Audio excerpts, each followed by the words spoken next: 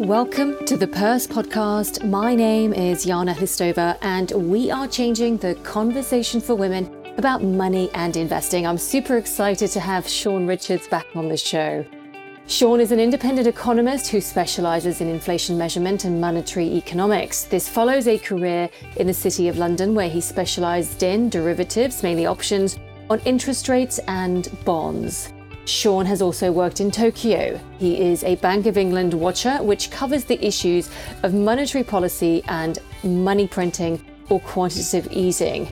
Shaun also traded as a local on the London International Financial Futures Exchange, where he mostly traded futures and options on future and present UK interest rates. Now, in this podcast interview, we talk about the UK bond market.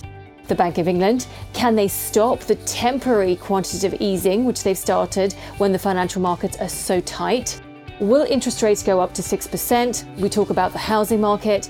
And are we likely to see a policy change in 2023 to lower interest rates and to more QE? I hope you enjoyed this podcast interview as much as I did. Please note that this podcast interview is for informational purposes only. We do not provide investment advice. Shaun, welcome back to the show. Who thought that you'd be back so soon? We were giggling about that last time. Now, the UK's had quite an eventful week or two, more than 2 weeks now, since the UK Chancellor announced his £45 billion tax-cutting mini-budget.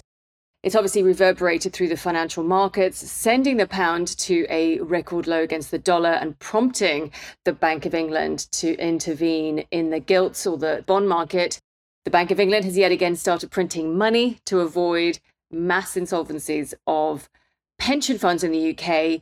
Can you tell us what's going on? And I've also heard people talk about the fact that the UK Chancellor, Kwasi Kwarteng, is being accused of Reaganomics. Can you talk us through what's going on and what does that mean? Okay.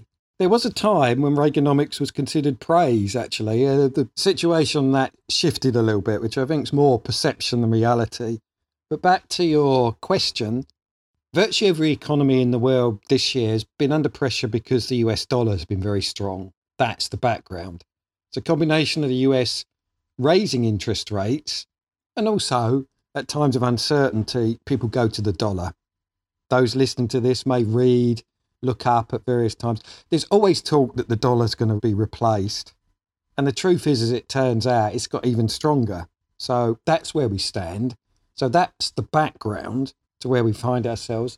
The UK found itself vulnerable to some extent. As a small open economy, we're always vulnerable. But we had a two-step move. Firstly, Thursday, when was that? Just under 2 weeks ago now. The Bank of England didn't match the US Federal Reserve in raising interest rates. I know it's only a small thing, a half rather than 3/4. That mattered. It also, rather crucially, said it was going to continue with plans to actually sell bonds. So that was a thing. Because the very next day, the government then announced its plans. Now, there's sort of two sections to this in my mind. Because the first is everyone knew about the energy saving plan, so roughly what that was, so that wasn't a surprise. I think the scrapping of the 45p tax rate and the bankers' bonuses thing caught people out a little bit. I know they'd trailed the bankers' bonuses thing, people weren't sure. And so things then got very excited, you might say. I have to say, I'll put my hand up, I thoroughly enjoyed it. Took me back to my times in the markets when I was on the live floor. But for people looking at it, they'll think, well, the pound's collapsing, gilt yields are going up. It's a bad thing, yes. Then once that started, and this is not an easy thing to get over, it always felt like it was going to the lows. I can't express this in terms of economics particularly. People have all sorts of hot takes at the time, but now as we've moved somewhere else, they're all completely wrong. I'm afraid it's a matter of human psychology. And then also that you had a factor on Sunday night, Monday morning. I think New Zealand was on holiday, the markets were very thin, and so things looked dreadful. Then we came to the next stage, which caught people out in many respects, and also caught out the pension funds, which they'd done a thing called LDI, liability-driven insurance, which in simple terms assumed that interest rates wouldn't go up. Well, they did. They then found themselves in a mess, which is analogous, if people ever looked at this, to selling options. I know the ordinary person probably would never have done it, but it used to be my job back in the day. And what you find is that everything runs away from you in terms of the price of you getting the money in for the options. And so they found themselves in a complete mess. Shaun, can you explain what options are for listeners who maybe aren't familiar with this and how they work? It's a bit like betting in a way, if I try and put it like that. So in essence, I would like the bookmaker. So you go, I don't know, £10 on a horse or whatever it is you're going to bet on. Well, if you think of the other side, the bookmaker's taking the £10, but they're assuming the risk that the horse might win. If it does, they've got to give you 100, to give a simple example. And this is where the pension funds found themselves. How did we get here? Well, because we've had no interest rates, virtually zero for so long, and then of course we went even lower down to 0.1, they need money in, but they didn't have any because there's no interest rates. This is something we've discussed before. The problem's created in a system whereby they need a cash flow, the system's set up for it, but there isn't any, or there isn't enough. And it's partly then human nature to assume certain things can't happen. Well, they did. So the price of them getting in their £10, to stay with my simple example, was once bond yield started heading up around about 4%, then they had to start paying back. The only way they could pay back was to sell more bonds, which raised the yield again. They were in a sort of death spiral, if you like. And this was the reason for why the Bank of England intervened. The minute we go out of that scenario, here's the thing, and here's the other side of it, and we're back to psychology again, it's over, and you're out. It's like it never happened. But in those few days, it was quite a mess, because as I said, it was a downward spiral. Their only way out was to sell, which made it worse. These sort of things are very awkward. You find yourself in a position where you can't actually get back what you've done. So that's the other side. Because ordinarily, what's the thing, people might have seen this, like say in the Reddit campaigns, if people have followed that, when they were buying shares, the meme stocks, and ramping them earlier this year, they were the plus side of this. I thought of this a bit, having been on the other side of what would I do, because they're actually, ironically, if say Shaun, the options market maker, had been standing there, I'd have been in the same thing, because they'd just keep buying options off you. You'd never have any chance to get the position back. So you'd need to plan for that. Well, that was where the pension funds were. How did this stop? In many ways, the Bank of England announcing its intervention stopped it, because then that took out a lot of the fear element. So they stopped selling, basically? Yeah, to some extent. I mean, the Bank of England did buy some so far. It's bought just under 3.7 billion. I know that sounds a lot, but in the scheme of numbers we're discussing here, it isn't. And on Tuesday, for example, they didn't buy any, because the situation's now a lot calmer. It's like the thing never happened. It's one of those really awkward things. I don't know if you've been somewhere, I don't know, let's put it like the weather. It's like you're somewhere really hot, I don't know, the Italian lakes, and you have a summer shower. 3 hours later, there's no evidence it was ever there, but it did rain. That's what these things are like. So it's back to my thing of psychology and fear and how people behave. There's people behaving in a situation. How do they behave? And that was the thing. So you'd think of pension funds being sophisticated and things like that. And in fact, they're very edgy. Yeah. In the end, it comes down to human behaviour. And that was why it creates a lot of difficulty. The ones of these things of defined benefit pension schemes have a particular problem, because actually another one at the minute, of course, is offering people inflation-linked benefits when inflation's high. And the whole hedging issue was a real problem for them. There have been problems hedging inflation full stop before we got the bit right now. So everything was a mess from their point of view. And now, as I said, it's like it never happened in many respects. I was reading just very briefly the FT before we jumped on the call, and obviously there's so much volatility, uncertainty and nervousness in the market, and investors are saying is that, you know, when we go through these volatile periods like we did on Monday, that there's likely to be a financial accident, and we are almost waiting for something to break, aren't we? We are, but it's back to partly the answer I gave before, and then something I've said, but I've been here previously as well. This is the consequence of having interest rates so low for so long. There are always some risks, but various things that run simply couldn't. And so they adjusted for it. Those that follow those like financial news and that, there was a scare story about the bank Credit Suisse over the weekend. Now, why does this come about? Well, partly actually it looks like someone behaved badly and it wasn't what they said. Firstly, Credit Suisse denied it. That's always a bad move because it makes everyone think, what are you denying? Are you telling the truth? But the issue that it's made various mistakes. Arcadis, Greensill Capital Management.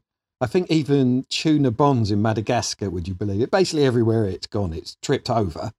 But it does have capital. But why is it tripped over? Well, because the ordinary banking income wasn't there because there weren't any interest rates. In fact, in Switzerland, they were negative. It was even worse. So they do have lines of business, but it's riskier. We know this because the central banks always deny it. There's always some claim in when they do a financial report, doesn't matter which central bank, it'll claim, oh, no, there's no risk taking from this.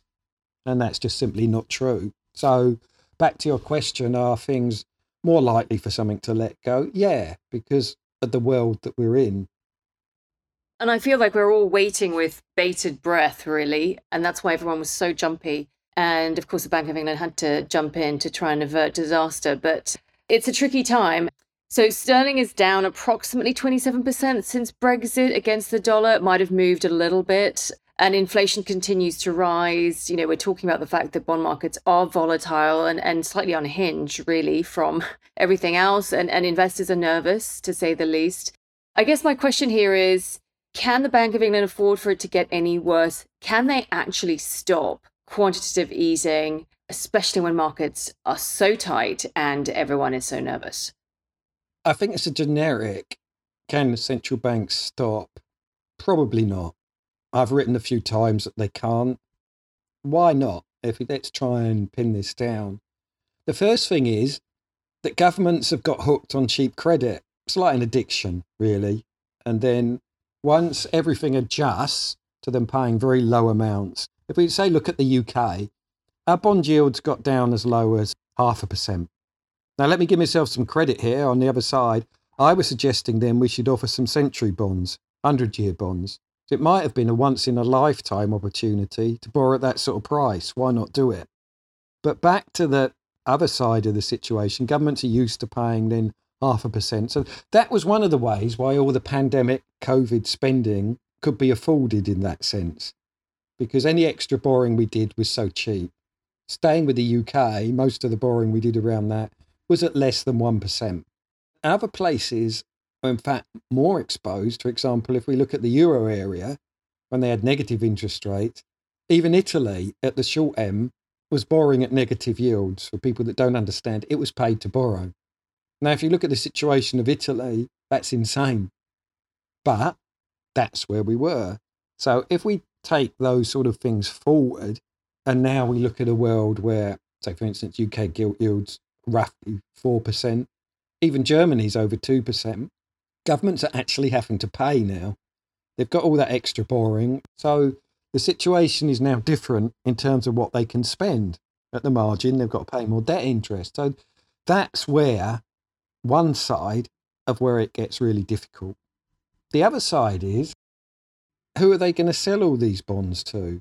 In the UK, the situation is we have approximately 840 billion we did. I think the euro area is 5 trillion euros.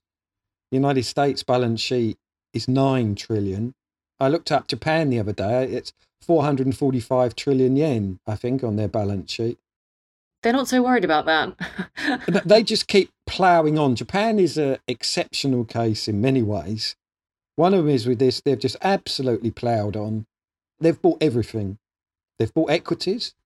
They've bought commercial property.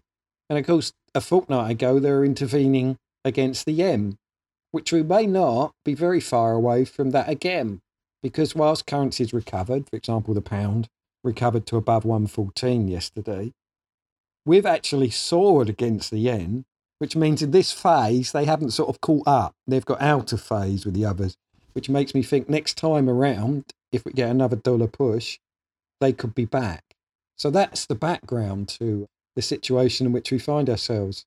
And sure, why is Japan not concerned and they keep buying everything? We do look to Japan in terms of how money printing, buying of bonds or equities, how that's affecting the economy. They don't seem to be concerned by it, as you say. Why not? And is that really where we're heading? Well, features of their life are different to ours. I worked out there. It's a frightening number of years ago now, disappearing in the past, but it is a very different life. So their structure's different. For example, of course, until recently, we haven't had enormous amounts of inflation, except in the housing market, but they've essentially had none. So you go to a machine and you get a drink, cola, Coca-Cola, Pepsi or something, and those things have remained at 100 yen, and they just won't have it. And I know it sounds insane because you're thinking various things like energy costs, prices have to go up. And for some things they do, but they've done it the other way by adjusting quality.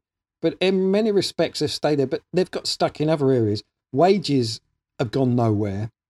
Real wages have gone down. It's basically virtually always full employment. So it's quite a different society and the way that they operate it. I still do wonder at times how they get away with it not being in, well, at the minute they have 3% inflation, but nothing like what we have. But that is the way that they work. And also, there's a flip side to all the government debt, because whatever number you look at, you get extraordinary numbers for Japan. But remember, the Japanese themselves save. So the Japanese economy, lots of it, often you can consider it as almost like an internal one. Government borrows, Japanese give it to it. Bank of Japan buys it as well. So there are differences. There's a song, I use it a lot, lyrics, Turning Japanese. I think we're turning Japanese. I really think so. By the Vapors, to give them their credit. And where does that work? Have we done some of that? Well, the Bank of England coming in, as it did this week, is a yes. One of the differences in UK life is we do have inflation when it comes through at times, like we're seeing now. So that's not the same. So it's not everything. But it is very, very different. But they have their own problems. They call it the lost decade. That's now decades plural now. Because of one of the things that I was just discussing was real wages. They have a struggle with that. The fall of the yen recently, when they do international comparisons, has made that worse. So maybe for the first time, the Japanese will be troubled about that. That's life there. And difficult to break it. I think difficult to change direction, I guess. I want to talk briefly about the housing market and interest rates. I was just checking, interest rates, I think are now at 5.97%, so very close to 6% for a 2-year mortgage. I think we were expecting for them to be 6%, the interest rates to be, we expect the interest rates to be 6% before the end of the year. If the government does not do a U-turn on the growth plan, it doesn't look like they will. What does this mean for the market, for homeowners and for renters? I think there are quite a few people concerned about how this is going to make the cost of living crisis even worse. Well, there's various elements to that. Firstly, do I believe interest rates going to 6%? No. Now, I know that futures markets have been predicting that, but that's back in the volatile environment that we've been. Personally, I think if we start heading there, things will really break. So, no. We can't afford to do that. Yeah. Now, I thought that along the way at maybe lower levels when we had no interest rates at all. But somehow we're getting along. Things aren't very good, are they? So there's a thing. There was a turn yesterday, which is that the Reserve Bank of Australia only raised by 0.25%. Now, why does that matter? That's in a way the first sign, I think, of a central bank blinking. Why am I saying this? I've believed all along in the end it's called a pivot. That's the word people are using. But what it means is they'll bottle it, panic, turn around, U-turn, however you want to express that.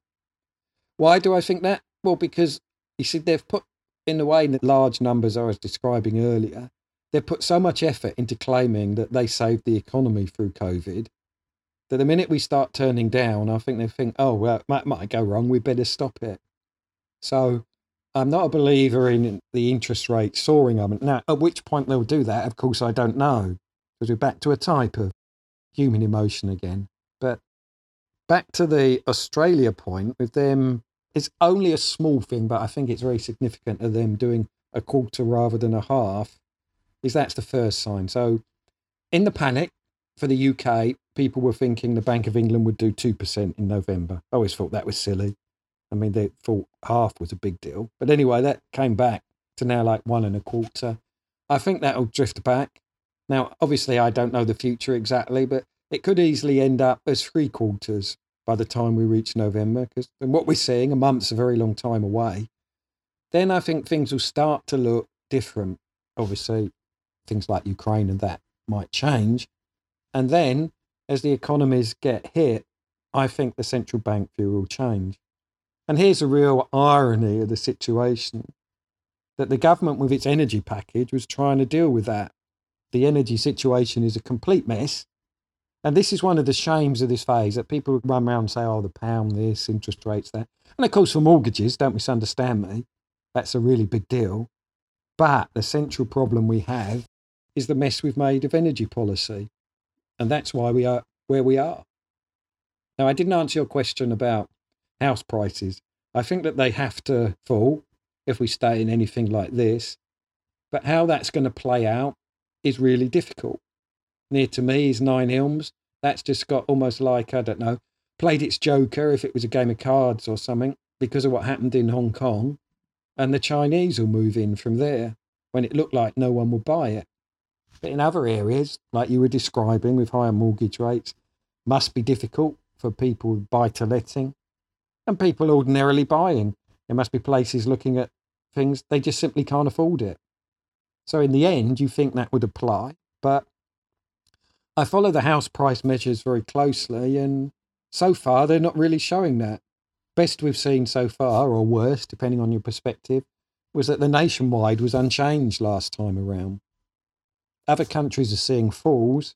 So far, in as far as we're recording it, no one seems to have found them. Yeah, really interesting. I think again, people, investors, the markets are waiting for something to change. I think most people understand that we simply cannot sustain very high interest rates for long, and investors are expecting the QE to kick in and to keep going, really. I wonder whether that's playing into it. But also, it's impossible to have high interest rates and quantitative easing. It simply can't work hand in hand, can it? Well, I don't think they ever thought through the funding side of the argument. For people that don't follow it, the Bank of England charges itself its own bank rate. So by raising interest rates, it's made it more expensive for itself. Now, this is a very arcane issue as to how this is accounted for. And it's something that I have followed. And we had a bond mature. I forget if it's the summer of 2019 or 2018, excuse me, but so much has gone on. And I contacted our Office of National Statistics to tell them I thought their numbers were out by 2 billion. And they never really answered it, actually. I think they now do it more my way, which was an implied compliment, maybe a suggestion that I was right, which I was pretty sure of. But in the exchange of money flowing between the Treasury and the Bank of England and so on, it gets complex because, in a way, some of it's a zero-sum game. Treasury issues it, Bank of England takes it, later it goes back.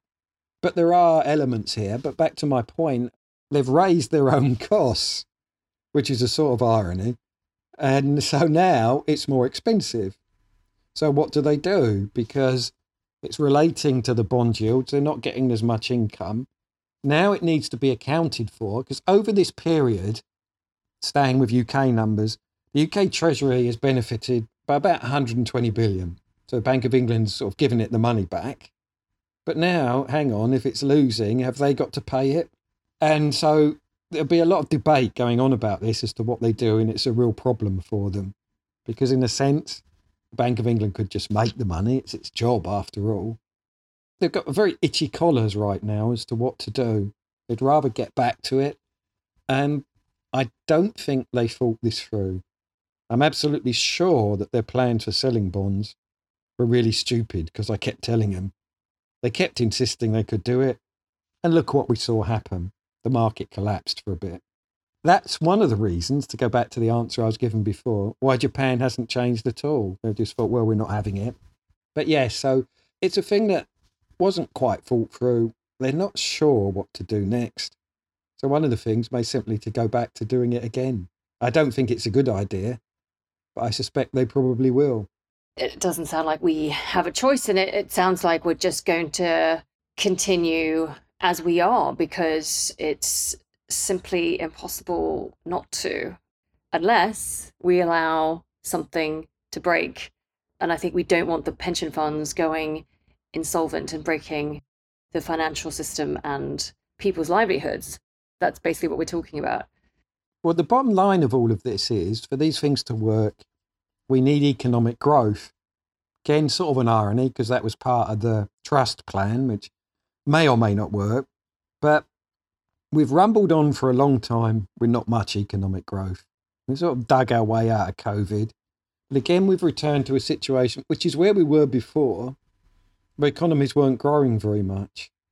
And that always makes it awkward, because then, if you say, let's stick with the plan and let's say it works and the UK got 2.5% growth a year, then there's money you can shuffle around to fix these sort of things. If you don't, it gets awkward. It strips everything. Yeah, to some extent the situation in Japan. I think the more classic case is Italy. For those that don't follow it, basically since it's joined the euro, Italy hasn't grown at all. Because the population grew, they've had migration through the Mediterranean, other bits. That means that per person, or in economic terms it's called per capita, it shrunk. And so when you hear stories of Italy being in trouble, that's the basic cause. It has problems with its public finances. It's not particularly that it's overspent. The problem is that the economy hasn't grown.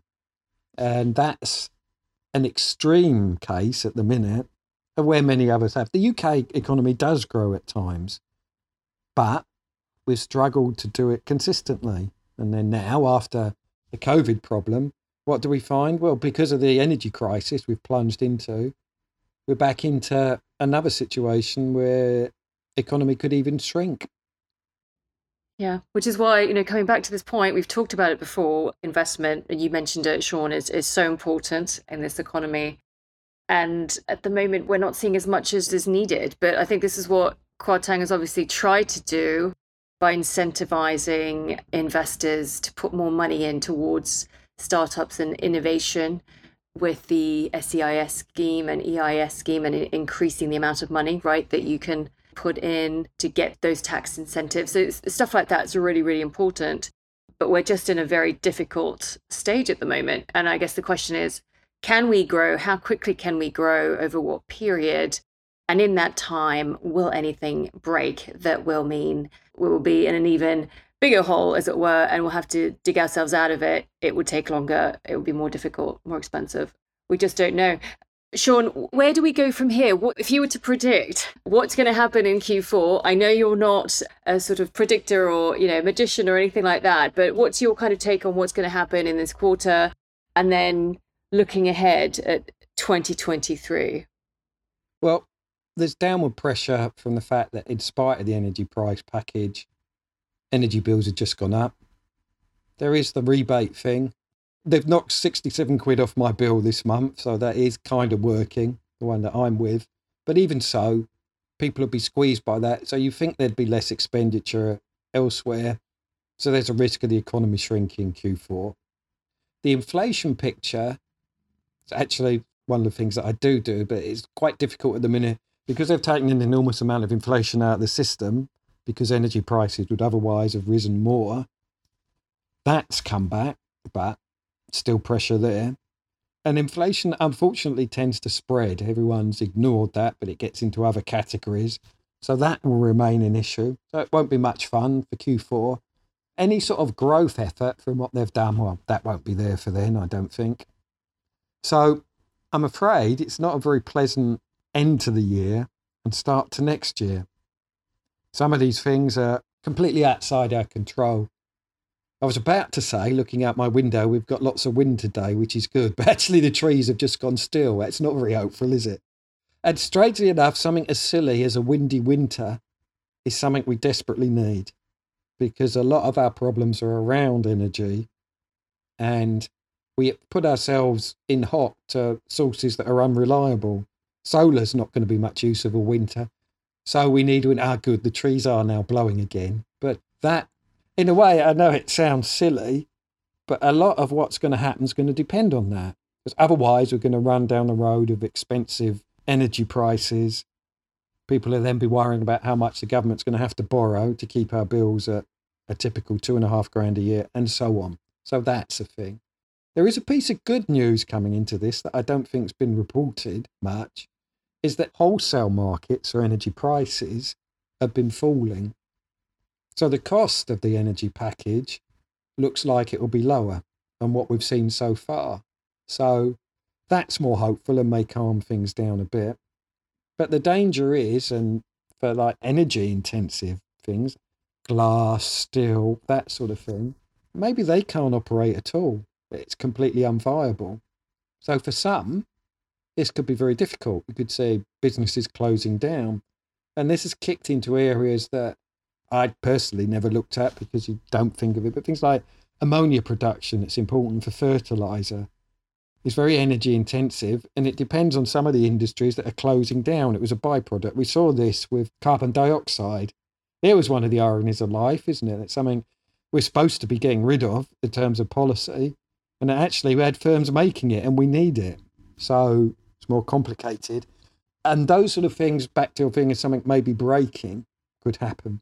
So I'm afraid it's not an entirely cheerful look.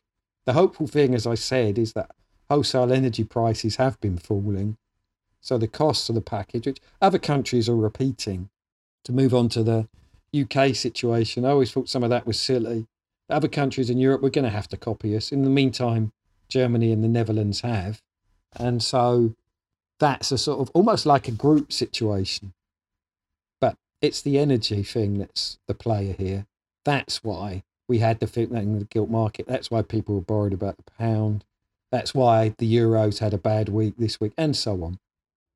Yeah, as you say, there are so many variables around that. And of course, the war in Ukraine carries on and Russia's unpredictable. But Shaun, thank you for your time today, as always. Pleasure. Lots of food for thought. And I'm sure that we'll have you back on the show very, very soon. Thank you for joining me today. If you would like to connect with me, you can find me online at Join the Purse, or you can subscribe to our newsletter, jointhepurse.substack.com. Until next time, goodbye.